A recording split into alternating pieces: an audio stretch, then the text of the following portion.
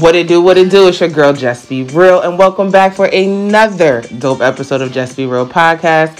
Season 3, we're here, full effect again, to end off Women's Month. We are going to get it from one of my very special guests who I have as the realist, my good sis, Clay. Probably tired of me chatting. Let's get real. All right, guys, you have the realest, my love, my Clay. So it's crazy. The bond with us has grown vastly over in such a short amount of time. But like, she's one of my favorite people on this universe. Seriously, Clay, introduce yourself. Yes. Hi. So thank you for inviting me on your podcast. I feel so honored.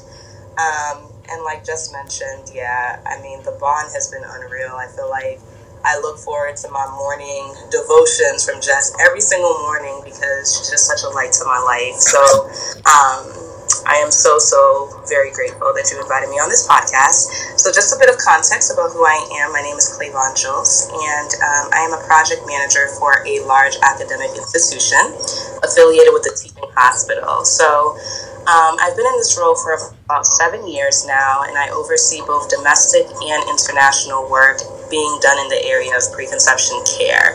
And what preconception care is all about is essentially looking at factors prior to pregnancy that could impact the health of the baby and the mom. So a lot of my work over the last couple of years has been focused on implementation science research and really looking at ways to integrate research into practice, because what tends to happen is you do all of this work in a research setting and boom, it never actually goes into the real world. I've also worked a lot with African American moms and Black women, so that's really our audience for the work that we're doing. So that's just a lot about me. Oh, yeah, she's like one of the coolest people. I'm like, yo, she has such the coolest job. I can't. Somebody asked him, like, I can't explain it, but I just know it's cool. Like, she gets to do like all this cool research. Like, that's all I can tell you. But like, she's also, yes, one of my sorors, one of the greatest. You guys should already know this by now. Deltas. I'm gonna have a bunch of them on here. Oh, that's right. In general. But today's episode is called Public Health to PhD because Clay is currently on a journey towards that PhD lifestyle, but she's in the public health, and I feel like right now, especially with everything going on in the world, shots being administered, vaccines, coming with people say out of a pandemic, it was essential to have somebody who was a millennial to discuss who's actually somewhat being affected. And I'm pretty sure your research on how to be able to get your publications done when it comes to having to talk when it comes to public health. So you're always on the grind. What swayed you into public health? So it's funny because one of the running jokes that a lot of my colleagues and I have is like 75% of people who actually go into the public health profession started off as pre-med in college. So everybody wanted to be a doctor, and then some way along the road, they learned about public health, which is really what happened to me. I think growing up, the idea of population health and prevention really got funneled into clinical medicine and more patient-facing direct care. So I think what often gets lost in that narrative is the ability to scale a lot of the practices and services that you deliver. But to answer your question, I think I found myself during my sophomore year really not feeling like chem, orgo, biology, organic chemistry, anatomy and phys, all of those requirements that went along with the medical track. And so I had an honest sit down with my advisors, and I was like, what is my options? What are my next steps? And I think that's when they suggested an introductory course to public health called My Body, My Health, which I think painted a picture of health that mirrored what I valued in terms of impact, reach on a community, societal, and institutional level. And after that, I was pretty much sold. I changed my major, was still able to graduate on time, and it's been a ride ever since. Ooh, you said it's been a ride. That sounds like it's been a ride. A roller coaster. Like, that sounds like something serious. That Six Flags kind of ride that you over here talking about. Like, it must be deep. So, like you said, it's been a ride. It's just something that you, like you said, exemplified your morals and values, who you were as a person. So you published some major work throughout this whole pandemic. How has that experience been going through that? Especially. It's been tiring, but I think it's been extremely beneficial, both in terms of the next steps academically and also to contribute to the science. I think with the pandemic, it opened up the door for people to really want to read more and learn more. And so they're looking for publications. And although my publications are not necessarily specific to the vaccine or the pandemic, I think people are looking to read more and understand more about what's going on. I would say the majority really highlights a lot of the findings that we've done through those research trials. The publication process itself really teaches you a lot about the importance of following instructions. They give you some flexibility on how you present the data. So I think it teaches you just a lot about how you succinctly put out and disseminate a lot of the things that you learn. During a pandemic, it just opens up a lot of time, but I think the process hasn't really changed at all. So how was the process? So since you said the process really hasn't changed at all, have you seen even like minor changes a little bit in what you normally do than what you're doing now, given the pandemic? I think, given the pandemic, most of us, especially, so the general format of a publication, right, is you give a background, you talk a little bit about your methods, your results, and then you have a discussion or implication section. So what I've seen most of us doing is in that implication section, we're really iterating the why. So we're tying in the COVID-19 pandemic. So specific to my publications, we've often tied in the need for telemedicine. Mm-hmm. So the work that I do has a embodied conversational agent. So it's all done online. And so really tying in the fact that having these more acceptable modes of care delivery in a telemedically delivered format is the way to go. I think we've been able to tie that into it. But for people who are definitely doing vaccine research, I mean, it's a no-brainer for them to tie it into the pandemic overall. Okay. I would agree, though. I feel like at this point now, the pandemic has been implicated not in just in your field, but I feel like in all fields of work. There's been a change in, not even if it's major, but just a minor change in just the dynamic of something, of maybe some method or some normal structure that, would constantly go on if we weren't in it. It's kind of like, okay, we got to alter just like, even if it's by a smidge, just to kind of make sure it all works. So it's crazy to know how something like that can affect everything, and it's mainly like a cause and effect kind of situation. So I think I would totally agree with you on that one. So how have you experienced inclusion and diversity in your field? And if so, what is a memorable experience and why? So it's interesting. I think because my work focuses on maternal and infant health specific to Black and African American women, a lot of the organizations and stakeholders that I work with really reflect our audience, right? So I'm always surrounded by people who look like me, people who share the same passions as me, mm-hmm. a lot of people who can't come from the same upbringing as me. Mm-hmm. Research, though, overall is not so diverse, and I work in research, right? So I think this was definitely something that was heavily considered, the fact that I'm a Black woman, in a very, very predominantly white territory. Right.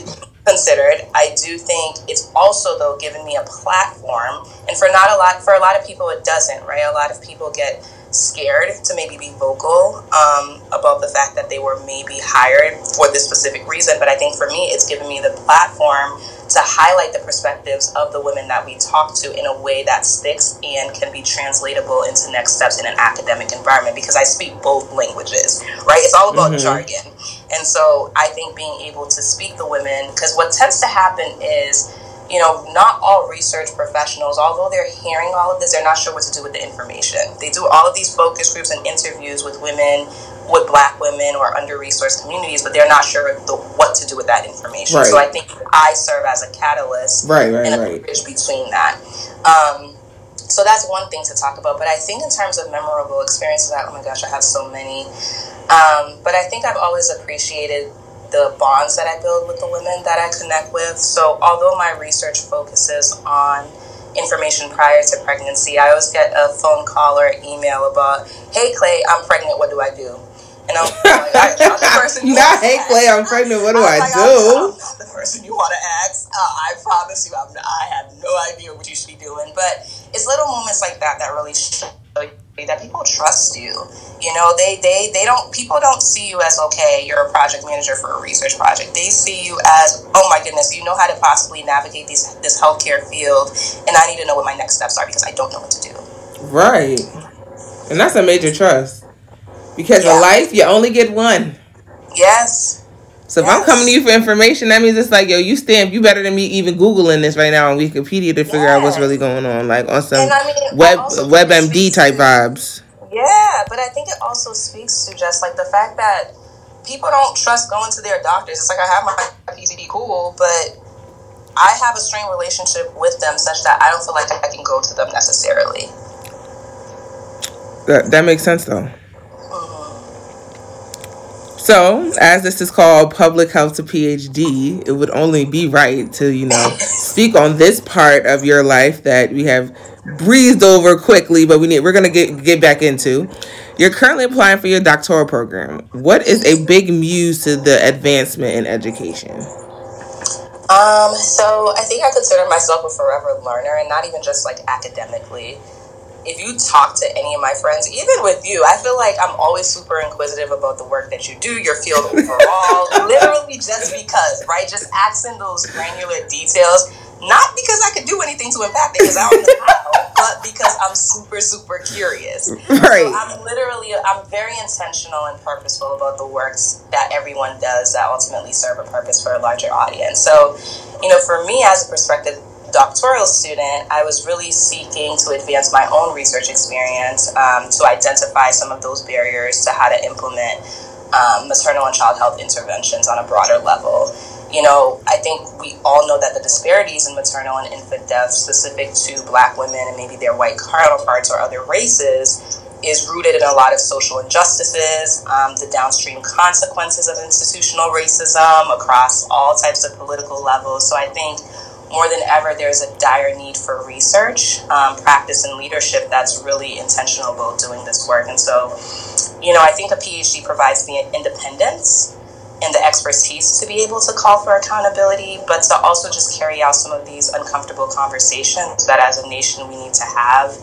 I think my decision also stems from, what I perceive to be an integral component of population health, which is being able to design and implement and analyze some of the research questions that impact under-resourced communities, being able to connect with the women, not just, send people out there, but to have that relationship one-on-one, but then also have the clout to be able to translate that into practice afterwards. I think what often happens is, you're able to connect with them, and then what? You send that information to someone else, but you can't actually do anything about it. Right.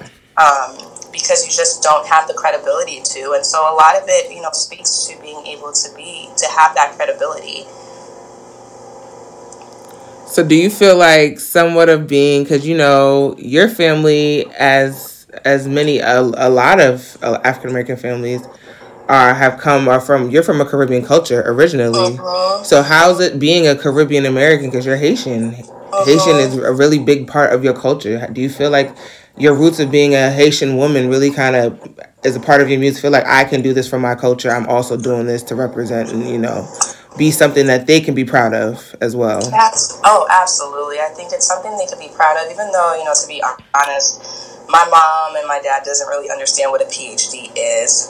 It's a little hard to articulate what it is because it's not something that's commonly practiced in Haiti. Mm-hmm. So, when they hear doctor, they still think of like medical doctor. They can't really distinguish between the two in terms of what career would look like for someone who has a PhD. But I think that's part of it for sure. So, first generation, I'll be the first one to have graduated from college, have my master's, and have a doctorate. But I think it's beyond that. I think, I've met women over the years who trust me with this information and being able to tell their story. And I owe it to them more than anything to be able to do that. Mm-hmm. Mm-hmm. That's true. That's facts. So how has the PhD process been going, especially because we are in a pandemic? I know that's probably like different because don't you have to have like in-person interviews, that kind of whole jazz and stuff? Yeah, I mean, the PhD process, I think, has been something. So, I actively had COVID when preparing my applications and also...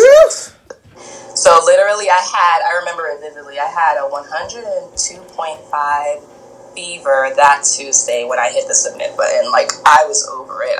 I was just like, you know what? I'm going to give it to God and go to sleep. I do not have the energy or the strength to even really just spend even any more time looking over my application because I was just so tired. I think also pandemic fatigue was the reason why I started my application so late. Okay. Right? You just get to that point where you know what you want to do, but you just feel like you don't even know where to begin. Okay. And so that I think contributed to even, because I've always wanted to do it, but you know, even with all the time in the world working from home, I just could not muster up that energy to prepare a package. So, you know, it really took me a while to get to that button. But I think for the pandemic, it really hit institutions hard more than anything because it's changed the way that the programs interact with students. So having to use Zoom for in-person versus in-person interviews, or the fact that accepted students can't even come to campus to look at the campus before making their determination. I think institutions, if anything, have been hit hard and had to revamp their process quite a bit. Agreed. But I think for me, you know, there's a lot of anxiety, right? Because you have nothing but time to wait for when you're going to get an email to hear back. So these last 3 months, you know, prior to hearing back from schools, have just been every day refreshing my email every 30 minutes. So I think there was definitely an increase in just how anxious I became during the process. Talk about my nerves, child. I'd be all over the place. I'd be like, why? Yeah, so it was stressful. I can imagine. So after you become Dr. Duce, what is the next for your journey? Like once this PhD, you have the doctor in your name. You're like, yo, sorry guys about the background noise. I am not home. I'm at my mother's house, so anything is possible to be heard in the background. Just a fair warning, to be honest. I love it. But what do you have next on your journey? Like, it's like, what do you plan on doing with this PhD? What is it going to mean to you having to be able to be addressed as doctor? You know, I think time will tell. So it's funny because I meet so many prospective PhD students who are super interested and they know exactly what they're going to do and exactly what they want to be, and they know everything to detail. And I'm like, sis, more power to you because that's not me, right? Like, don't get me wrong, like, while I've enjoyed all of the guest lectures I've done, I don't know if I necessarily see myself becoming a professor full-time. And I know that historically that's been the most clear-cut path for PhDs, right, to go into professorships, seek a tenure position, and do that. But, you know, I think I'm going to be the person that changes that narrative, to be honest. I think that I do love the management and programmatic side of my career, so in an ideal world, I can, and God willing, I will encompass all three.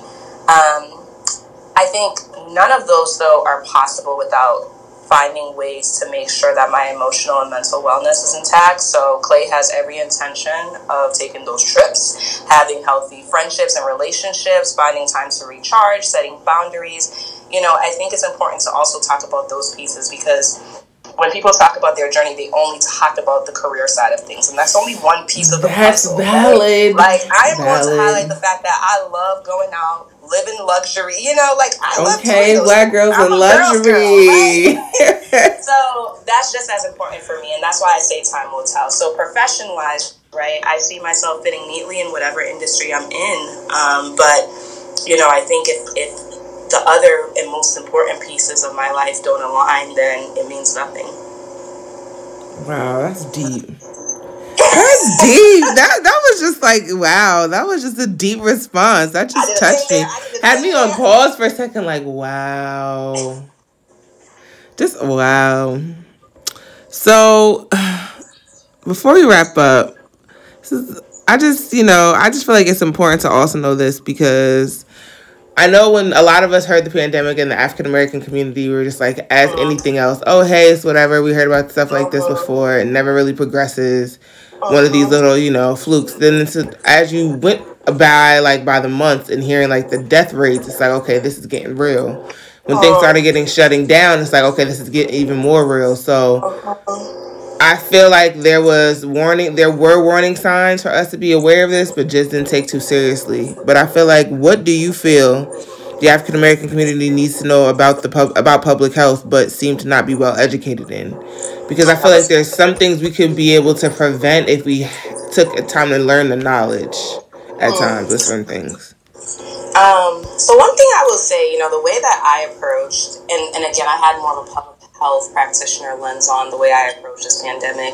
I remember initially talking, and I didn't want to be necessarily a pessimist, but this reminded me very similar to one of the things you learn in your introductory public health courses is the 1918 flu and a couple of other major plagues that have happened. And they all, for the most part, follow a very similar trajectory, right? Especially when it's more of an unknown, or maybe there was a known and similar virus prior to it. They follow the same trajectory if you do not have the necessary preventative measures in place, or don't act on them.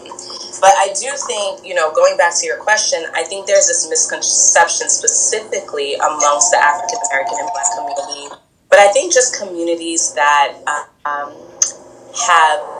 not gotten the best treatment from healthcare, that public health is only about research, and that's not necessarily the case, right? I work in research, right? But I think I am limited. This type of research I like. I don't think I could be sitting in a lab and doing all of that type of research. No, that's not me. That's not my ministry. But, public health is not about research. I think public health tends to be largely informed by research, right? Because through research, you're trying to get evidence, essentially. What we don't want to do as public health practitioners is tell you something that we can't trace back to something that's evidence-based, right, and if not supported by data. But I think, I've worked with epidemiologists, yes, who look at trends and diseases, but I've also worked with people like health policy analysts who evaluate health insurance programs and make recommendations, behavioral people who look at why people do the things they do, and a lot of that stems from other fields like psychology, right, or sociology. So public health is very broad in a sense, and I think that people don't realize how broad it is and how interdisciplinary it is, that it integrates so many different fields in one. I think if whatever you do has implications for large-scale solutions, more than likely you're doing something affiliated with public health in there somewhere. Whether you know it or not, it's integrated in there somewhere. I would say that, it's easy to tell people to go and read an article, but will they be able to digest it? And I think that's something that I've seen with the pandemic, especially with the vaccine. I know the FDA, from Moderna, they released a 50-page article.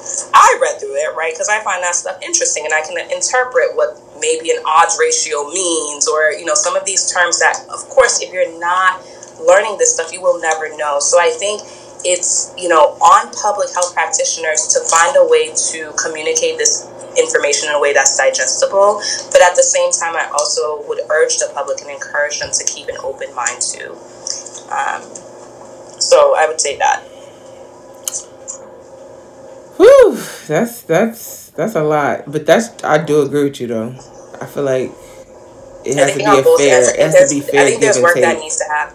Yeah, I think there's work that needs to happen on both ends. I hate the stigma or the narrative that it's just African Americans or Blacks, and they're not willing. No, it's beyond that, right? They have reasons to feel the way that they do, but again, I think communication is a big factor in that. How this information is relayed to them, their understanding for what really happened. What was Tuskegee all about, right? I've heard so many different narratives, so I would say it's important to challenge, but at the same time, it's also important to be mindful that people are not digesting the information the way that we put it out.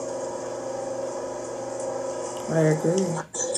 So, Clay, if you had to have a saying or a B-real bomb that you would want to have everybody to just go by, and that you go for a mantra you go by for your day-to-day, that you just would want to share with the people just for them to have in general?